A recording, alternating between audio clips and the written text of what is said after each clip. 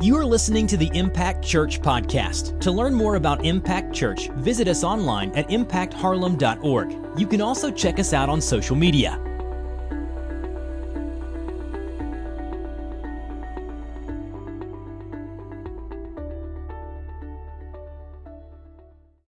Amen, amen. Welcome to week 2 in the gym.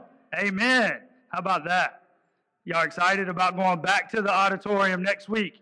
If you are, make some noise. So, man, we are blessed to just be able to have a spot to meet and to worship Jesus. Amen. And I know that this isn't ideal with a bunch of noise, but the Spirit moves no matter where you are.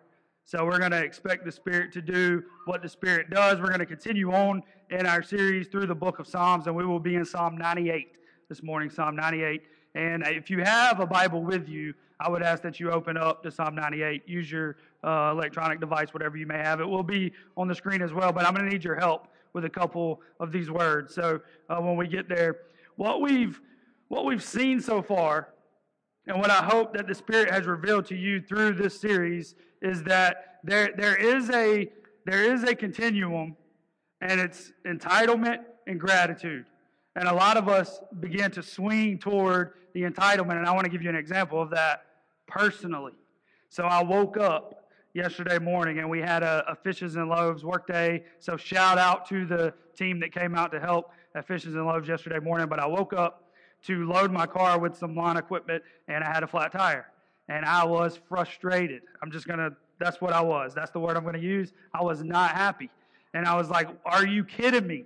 Like, could anything else be worse than this? Like, I need my car to drive to Fishes and Loaves. So I had to text a couple buddies. One of them came and picked me up and took me to Fishes and Loaves. And while I was there, I was talking to one of the ladies that helps run the ministry. And she told me about a guy that they had just served from Deering who rode his bike from Deering all the way to Harlem to get food because he was in need of that. And here I was at my house in the comfort of the air conditioning, the comfort of the house that I can afford, the car that I drive every single day, and I am upset because I have a flat tire. And then we have people in this world who are riding bikes so that they could feed themselves and their family. And we all have a tendency to shift toward entitlement, when in fact, man, we should be full of gratitude. And what Scripture does is it helps push us toward that gratitude. When we look at the Savior of the world, there's no way we can look at ourselves and think, I deserve this, because we don't deserve it. And what this series has done for me personally is helped posture me back to the place of God is who He says He is. And because He is that, in light of that, I am unworthy. Because of my sin, because of my filthiness, because of my desires, I do not deserve the love of God. And He says, hey, but I love you anyway. And because of that, man, it leads us to a place of worship. And worship is, and we say this a lot, but worship is our response to who God is and what God has done. That is what worship is. It's us responding with everything that we are to everything that He is and everything that He has done. So let's look at Psalm 98. I need you to help me with the second word in this verse. Verse 1. It says this, oh, sing to the Lord. It says, oh, sing to the Lord. Now, I want you to see here that it's not, hey, if you feel like it, sing to the Lord. It's not, hey, if you like the song, sing to the Lord. This is a command. It says, oh, sing to the Lord. Sing to the Lord. It is a command. So one of the reasons we sing is because God tells us to do it. And if the Lord tells us to do something, we do it. If we don't do what He tells us to do, then He's not our Lord. Something else is. Amen? And He tells us to sing.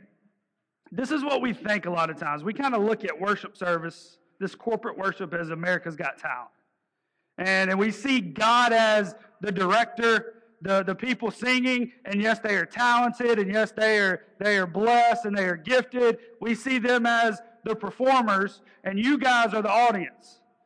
Some of you think you're the judge and the audience. And that's how we see this thing. But that is not what is happening. See, it says that sing to the who?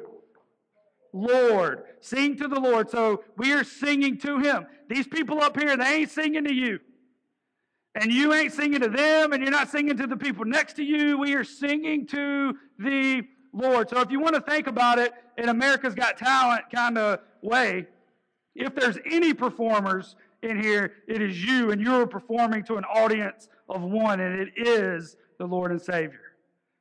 We are singing to Him, and He is worthy to be praised. Now, the people up here, I love these people because they can do stuff that I can't do, and they help conduct us and lead us in the singing, and that's fantastic. This is what Scripture says, that God inhabits the praises of His people. That God inhabits the praises of His people. You know what that means? That means that when you are singing praise to God, that He inhabits those prayers. So every Sunday when you are here singing and we are worshiping God, guess what? The Spirit is moving throughout the praises of His people. Do you believe that? Because what happens, let's just be honest and transparent, what happens is we come in here and we sing songs, and if we like the song, we might sing it loud. If we don't like the song, it's like, who chose this song? Here's the truth, just for y'all to know. Andrew chooses the songs, not me. So if you don't like them, but hey, it's not about that. It is about singing praises to a God who is worthy to be praised. And during that singing and worshiping and praising, He inhabits the praises of His people. So why do we sing? I'm going to give you 4 things that I think this is why we sing. Number 1 is this. We celebrate. We sing to celebrate. If it's your birthday, somebody is singing you happy birthday. We don't just say happy birthday. We don't say happy birthday to you, happy birthday to you. Happy birthday, dear whoever, happy birthday to you. That has no power whatsoever. No, we sing that thing, right? And we sing it at the top of our lungs. My middle child, man, she will scream it, and you can't hear anybody else singing it because she is celebrating that it's your birthday, and maybe you will share some gifts with her. She loves it. If you're a Georgia fan, how many Georgia fans in here? All right, praise God. So when we score touchdowns, the band, they kick off, and we sing glory, glory. It's a worship song. We sing glory, glory to old Georgia. That's what we do every time we score because we're celebrating a touchdown. And we score a lot, so we get to sing it a lot. If you're not a Georgia fan, we do have some recovery groups starting soon. Celebration, we sing to celebrate. Number 2 is love. We sing when we're in love. How many of you married couples and men, this is your chance? How many of you have a love song that it just makes you think about your wife? And every man should have, this is your chance to be a hero. Man, some of us, we can write these songs and it's just like an overflow of our heart and our love. And some of us who aren't talented writers, who aren't talented singers, we find other people who are, and then those songs connect because they can say the things that we feel that we can't say. We sing because we learn. That's how kids learn. ABCs is a song. And when they sing that song, the kids begin to learn the ABCs. I told y'all this story a while back, but during COVID, I don't know why the government thought this was a good idea, but they thought parents were qualified to teach their kids, and we were not. So I was teaching I don't even know what grade she was in, but she was trying to learn the seasons. You know, we have 4 seasons. Well, in Georgia we have 2, but usually there's 4. Georgia is summer and January, but everywhere else there's pretty much 4 seasons. So I was trying to teach her this, and she just couldn't get it. She was getting frustrated, and I was getting frustrated because I'm like, hey, you're a Jiggers and you're smart. And the more she's not understanding, I'm like, maybe she's not maybe she's not mine. Like, I'm just not sure what's happening, but she looks just like me, they say, so she's mine. And I started playing YouTube videos for her Like, listen to this song. This is a cool song. And they start singing the different seasons, and there's movements. And like, she finally got the 4 seasons. Now, you can ask her today, and she probably forgot, but that's okay. She needed it then, and she got it. But the song helped. And we sing to learn. We sing for connection. Communities come together, and they sing to connect as a community. I don't know if all my illustrations are football illustrations, but Penn State, and I don't know why they do this, but they come together and they sing Sweet Caroline. I have no clue what that has to do with their school, but they do that, and it's just a way for them in their community to connect. And I think ultimately we sing because it's a reflection of the reality of living in rhythm with God. If you think about who God is, He is a God of rhythm. He could have said everything, literally, and everything was created at once, and He didn't do that. He had a rhythm and a structure and an order to how He created things. We have a evening, and then a morning, and then a day. There's just a rhythm in the way that life goes. We have a heartbeat, and I don't know if you've ever wondered why your heart beats the way that it does. And I believe that singing is just a reflection of us just being in rhythm with who God is. And worship is very evangelistic. How many of you know what evangelistic means? So evangelistic just means that we are sharing God with someone else. And singing, worship is that. It's an expression of more than just some kind of head knowledge. Worship is something that is within us, that is coming out. Now, you may not believe what I'm singing when I'm singing. But if you watch me and if you watch some other people in here, you will believe that they believe what they're singing, whether you believe it or not. Because when the Savior of the world does something to you, you can't get over it. And you want to just respond and to pour out to Him. Singing, we sing to the Savior because He loved us first. We know what love is because He showed us in the fact that He gave His first and His best in Jesus. It says, "Oh, sing to the Lord a new song." Now, a new song doesn't mean what you think it means. It's not like, Andrew, we need you to write a new song every week. That would be very confusing. We would never learn the songs. That's not what it means. Really what this is seen in Scripture, all throughout Scripture, the phrase new song. And sometimes it's referring to just singing an old song in a fresh and new way. That we sing this song in a fresh way, in a new way, and we're actually going to end the service that way this morning. But most often what it refers to is a new victory. So the people of Israel would come together before a battle, and they would more chant this than sing it, but they would come up and they would do a chant or a song to pre-declare the victory that they were about to have in battle. And then after the battle, once they won, they would come back together and they would sing a new song because they had won the battle, and they would sing it in a new and fresh way. Well, I have good news for you. I've read to the end of this book, and we've won the battle. The battle has been won. So when we sing a new and a fresh song because the victory belongs to Him. The Bible actually describes the enemy in the book of Revelation as a dragon with a mortal head wound that's just flailing around, waiting to die. And we serve the God who has put death to death. We serve a God who has won the victory, and we're singing from that victory. Oh, sing to the Lord a new song. And you may say, okay, so why? Why is it important to sing to the Lord? Why can't we sing to each other? And I'm telling you, you can sing to each other if you want to. Some of you aren't really good at it, and that's okay. We're going to get hit there too, because God tells us to sing even when we're bad. But why? And it continues, "For He has done marvelous things. His right hand and His holy arm have worked salvation for Him." This is why we sing to God, because He has done marvelous and wonderful things. So worship is our response to all that he is and all that he's done. And the psalmist here starts with all that he's done, and then he will go to all that he is. But this is what he's done. He sent Jesus on a rescue mission for you. As you go through life and you realize that, man, who am I? Like, I am just a dirty, black-hearted, wretched sinner.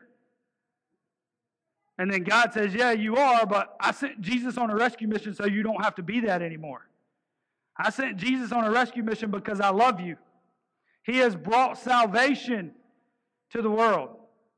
And maybe some of you sitting in this room, you haven't experienced that salvation. And I just want to tell you that it is the greatest thing you will ever experience in your life. That if you're searching for something to fulfill you, you will not find it apart from Jesus. You can keep trying and you can keep trying and you can keep trying. And there's plenty of people in this room that have gone down that road, and they will tell you that there is nothing that will satisfy you except Jesus. And that is the reason that we praise, because He has done marvelous things.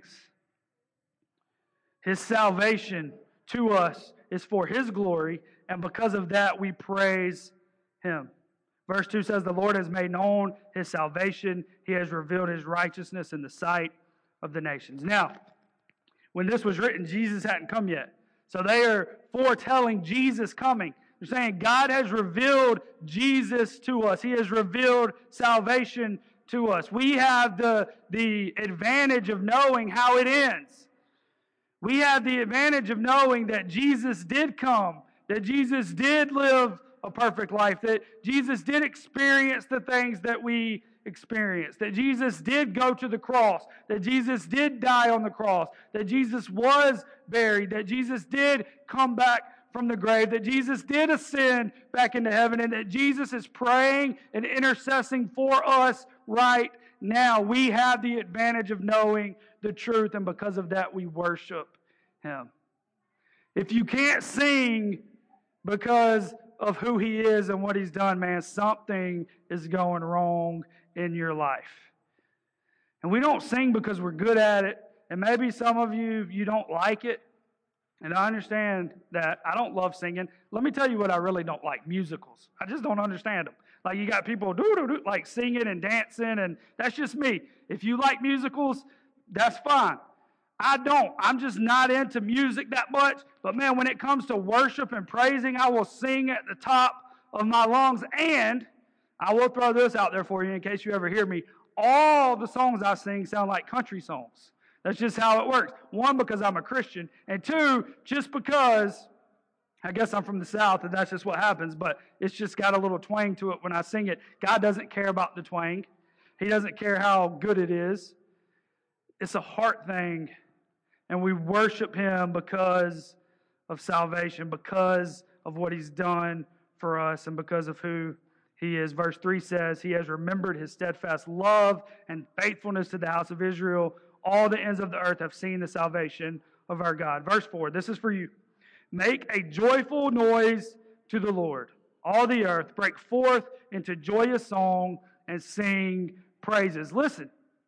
He says make a joyful noise, not a beautiful noise, right? Again, I know that some of us, we can't make beautiful noises. It's just not, God didn't give us that gift. So He doesn't ask for beautiful, He asks for joyful. We make a joyful noise to Him, and joyful just means that, man, we are filled with the joy of who He is. Do you have that joy in your life in this place? Do you have the joy of the Lord in your life? And some of you, man, you're going through it.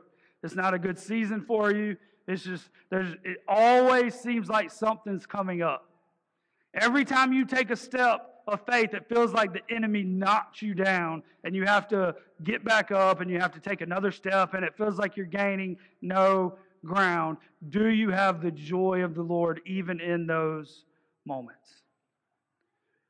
Are you shifted toward Jesus even in the struggle? Does the joy of the Lord fill you every single day?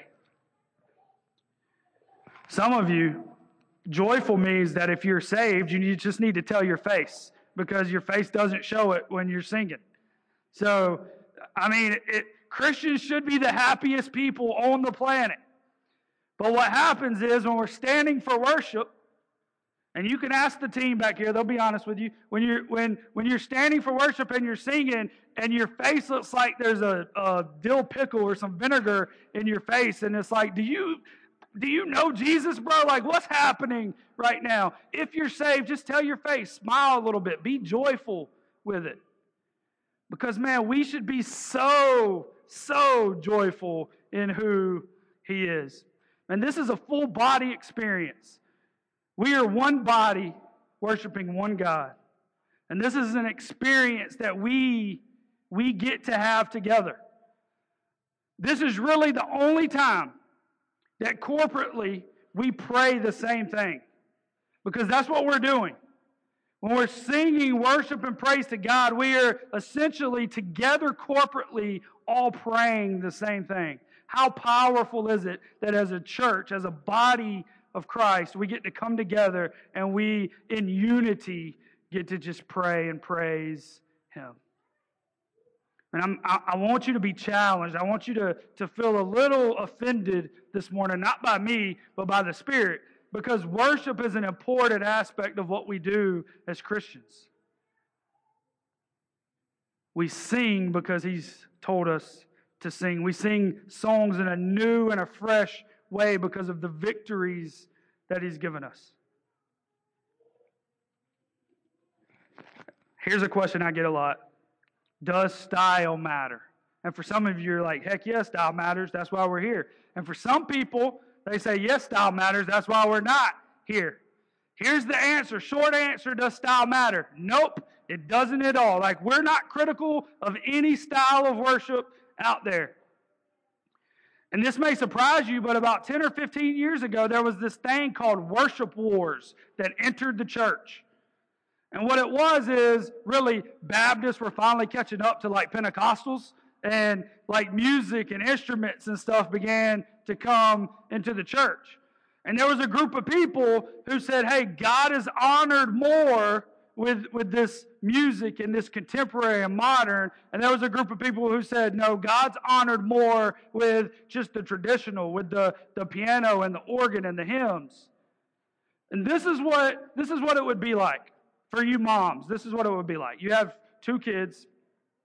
One of them writes you a card to just tell you how amazing you are, and they write down all the stuff that they love about you.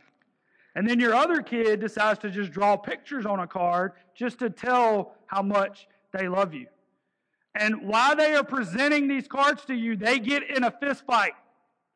Because one thinks his way's the best and the other thinks his way's the best. As a mom, how honored are you by these cards? Not very much by either one. The style does not matter whatsoever when it comes to worship. You can do it however you want. It should reflect the heart of the people of God. As we meet together, our worship should reflect our heart and response to Him. There are different styles, and that's okay. It doesn't matter. Verse 5 says, sing praises to the Lord with the lyre and the sound of melody, with trumpets and the sound of the horn. Make a joyful noise before the King, the Lord. So he's just basically saying, hey, here's some instruments that they had back then. Use these to make a joyful noise. And we use some instruments here to make a joyful noise. And it all points to Jesus. If it ever doesn't point to Jesus, we will stop doing it. It all points to Jesus. Everything we do points to Him. It's always been about Him. And it always will be. In John 4, Jesus, he comes up to a woman, and they begin to have a conversation, and she tries to kind of juke Jesus, which doesn't work very well. If you've ever tried to do that, I wouldn't recommend it. But she says, hey, so my people say we're supposed to worship on this mountain. You say we're supposed to worship over here. Like, what are we supposed to do? And Jesus says, hey, the hour is coming and is now here when the true worshipers will worship the Father in spirit and truth. for the Father is seeking such people to worship Him. Listen, God's not looking for a song, He's looking for a worshiper. He's not looking for a specific song, He is looking for a worshiper. Are you a worshiper of God? Are you worshiping Him in spirit and in truth? Spirit just means that you are a worshiper. Truth means that what you sing needs to be the right thing. So one of the things that we do here is that there are some songs that we will not sing because they're just not theologically correct. And we need to sing truth. So we're going to always sing the truth about who God is and what God does. Now, this is where the challenge is about to come in. Specific instructions on worship. And I'm going to give you a lot of verses. They won't be on the screen. You don't have to write them down. I just want to give you those for context. But I'm going to tell you some things that the Bible says we're supposed to do during worship. Number one is this. Shout. Shout. How many of you have ever shouted during worship? All right, that's what I'm talking about. Now, let me say this. Some of you have a Pentecostal background. A lot of you have a Baptist background. There's some Catholic background, and they're all different. So I just want you to understand that the backgrounds are a little different in this room, and that's okay. That Pentecostals may be used to shouting, where Baptists are like, why are you yelling? Like, you can't be loud in church. That is horrible. But the Bible says shout. Psalm 32 says, be glad in the Lord and rejoice, O righteous, and shout for joy, all you upright in heart. It says to hallelujah. Now, I want to explain what this means to you. This is two words that have been smushed together. The word halal, which means to lift up your hands, jump up and down, and turn around. And then Yahweh, which is the covenant name for God. So halal, Yahweh, they smush these together. So literally it means lift up your hands, jump up and down, turn around in circles for God. And now the Pentecostals are like, yeah, now we're talking. This is what we do. Y'all just calm down a little bit. We're gonna get there. Psalm 150 tells us to do these things. But then we see in Psalm 95, it says to bow down and worship. Quiet reverence. It says, oh, come, let us worship and bow down. Let us kneel before the Lord, our Maker. There's a time in worship where we just need to bow down before who God is. So we have singing, we have jumping up and down, we have bowing down. And then in Revelation 5, we see that sometimes we should lay down on our face. Revelation 5:14 says, and the four living creatures said, amen, and the elders fell down and worshiped. There's sometimes we just need to fall down on our face before the Creator of the universe, before the Savior of the world, before the King of Kings and the Lord of Lords, and we just need to bow down, to lay down on our face. Psalm 149:3 says, let them praise His name with dancing. Dance is one of these. In 2 Samuel, we see that David was bringing the Ark of the Covenant back, and he strips down to his whitey-tighties and begins to dance in the street. And his wife, who is very embarrassed, is like, hey, David, come here for a minute, man. Can you imagine this, guys? And she's like, hey, so this is pretty undignified, what you're doing right now. And David is like, hey, you think this is undignified? I'm going to get way more undignified than this. And I can just imagine, it's like, oh gosh, I'm done. I'm done. He's dancing for the Lord. Man, this is all instructions and just specific things on worship. Here's something for you. And I talk about Baptists because I grew up that way, so I can talk about them, but this is something we didn't do, and if we did, it was always offbeat. But clapping. Clapping. Clap your hands, all peoples. Shout to God with loud songs of joy. Sometimes, man, we just need to clap for who He is. We need to clap for Him. And this is the one I really want to challenge you with. Psalm 134:2 says, lift up your hands to the holy place. and bless the Lord. Now, why do we lift up our hands? Sometimes, like, we lift up our hand if we know the answer, like at school. Well, church, you know the answer, and the answer is Jesus. Sometimes, if you're walking up to your kid, if you have a kid and they lift up their hands because they just want you and they want you to hold them, and we have a Father who wants to hold us. Most of you Impact Church folks will understand this, but sometimes you just lift up your hands. It's like, all right, you got me. Like, you got me. I surrender. And we surrender to who He is. The Apostle Paul was writing a letter to a pastor, Timothy, and he actually said that men should pray lifting holy hands. So men, don't let the women outdo you in hand lifting. Like, let's lead the way in hand lifting. I'm going to be looking. I'm going to be watching. But in all that, 1 Corinthians 14:33 says this, "For God is not a God of confusion, but of peace." So here's the last one, is that worship should always, always, always be orderly. It should always be orderly. We should have a reverence for who God is. He's not a God of confusion, but a God of peace and unity.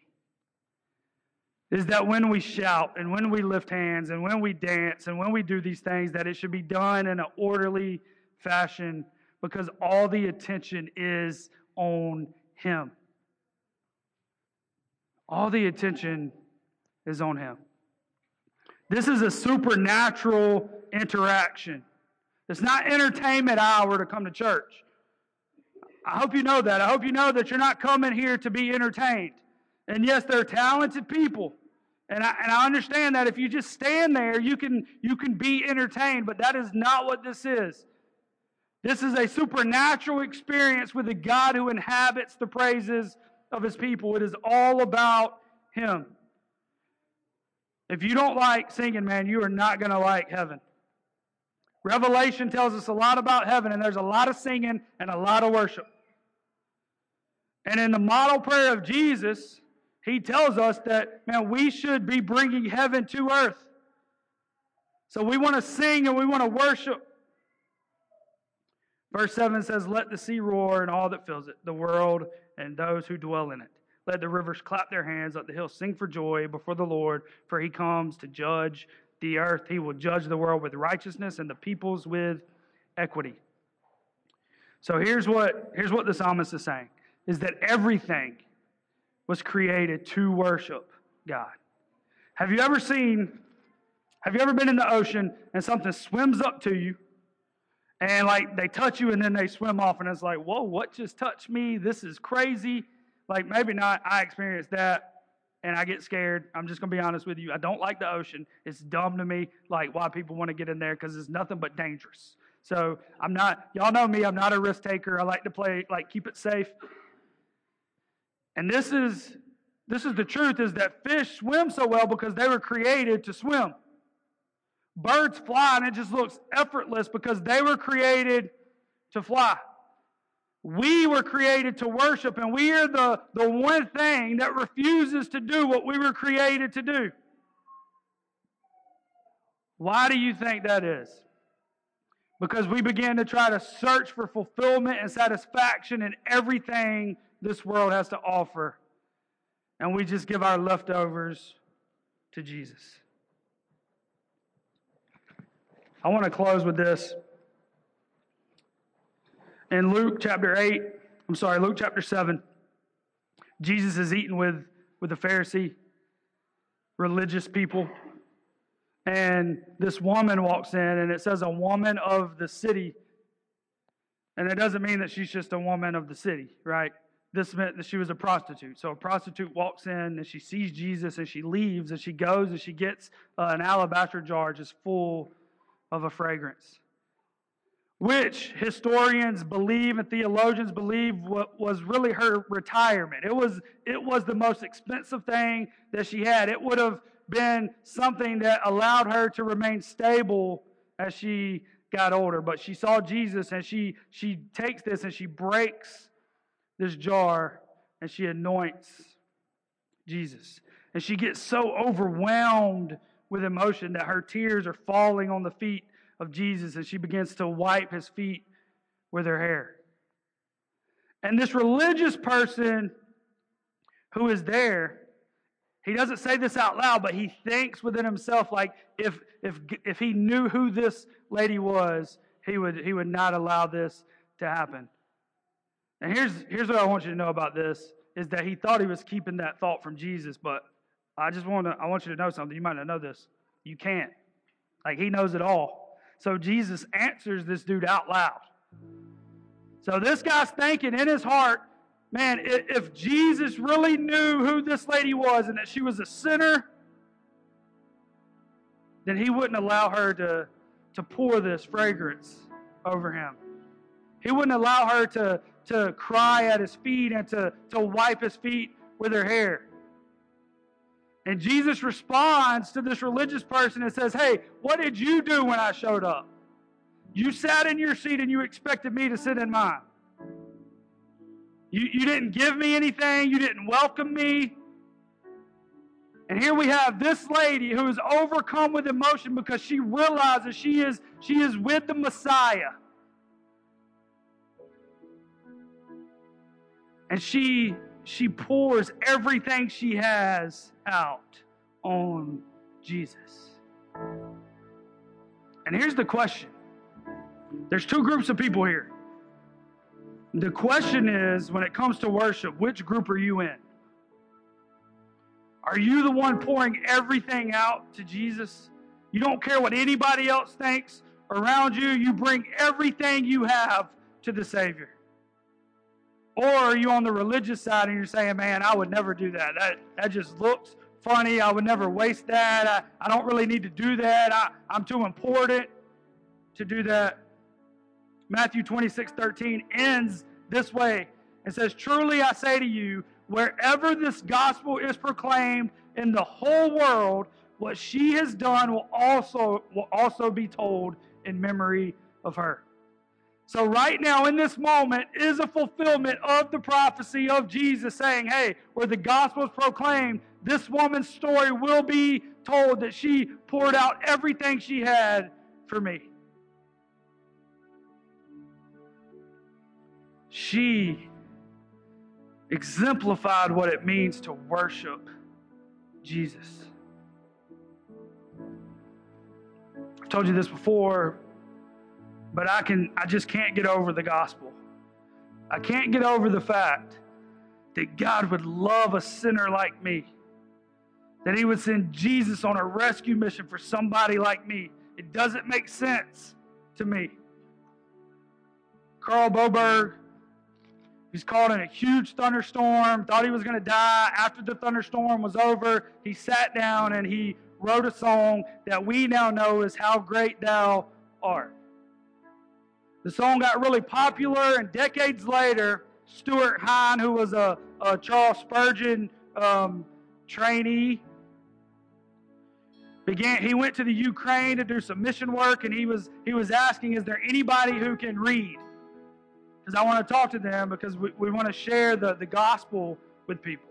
So he finds out where there's one couple, a husband and a wife, the only people who can read in this area, and he goes, and when he gets to the door, the wife is sharing the gospel with a bunch of Ukrainian people. And he just stops and he begins to listen to what they say. And they're repenting and they're confessing sin. So he just kind of sits down at the door. And this is what they say over and over and over. They say, we can't believe God would not spare his son for us. What did we do to deserve this? Over and over they're saying, we can't believe God would not spare Jesus for us. Why do we deserve this? They couldn't get over the gospel. And as he's sitting there, he begins to write, and that's where we get the second verse. He says, and when I think that God, his son, not sparing, sent him to die, he says, I scarce can take it in. That on the cross, my burden gladly bearing, he bled and died to take away my sin. And we can never get over the gospel. And then it says, and then sings my soul. Listen, that's not something you can just hum. You don't just hum, then sings my soul. Is your soul singing or not? It says, then sings my soul, my Savior, God, to thee, how great thou art. Thank you for joining us at the Impact Church Podcast. For this and other messages, visit us online at impactharlem.org. In the meantime, you can subscribe to this podcast, rate and review it on iTunes, and share it with your friends on social media. Once again, thanks for joining us at the Impact Church Podcast.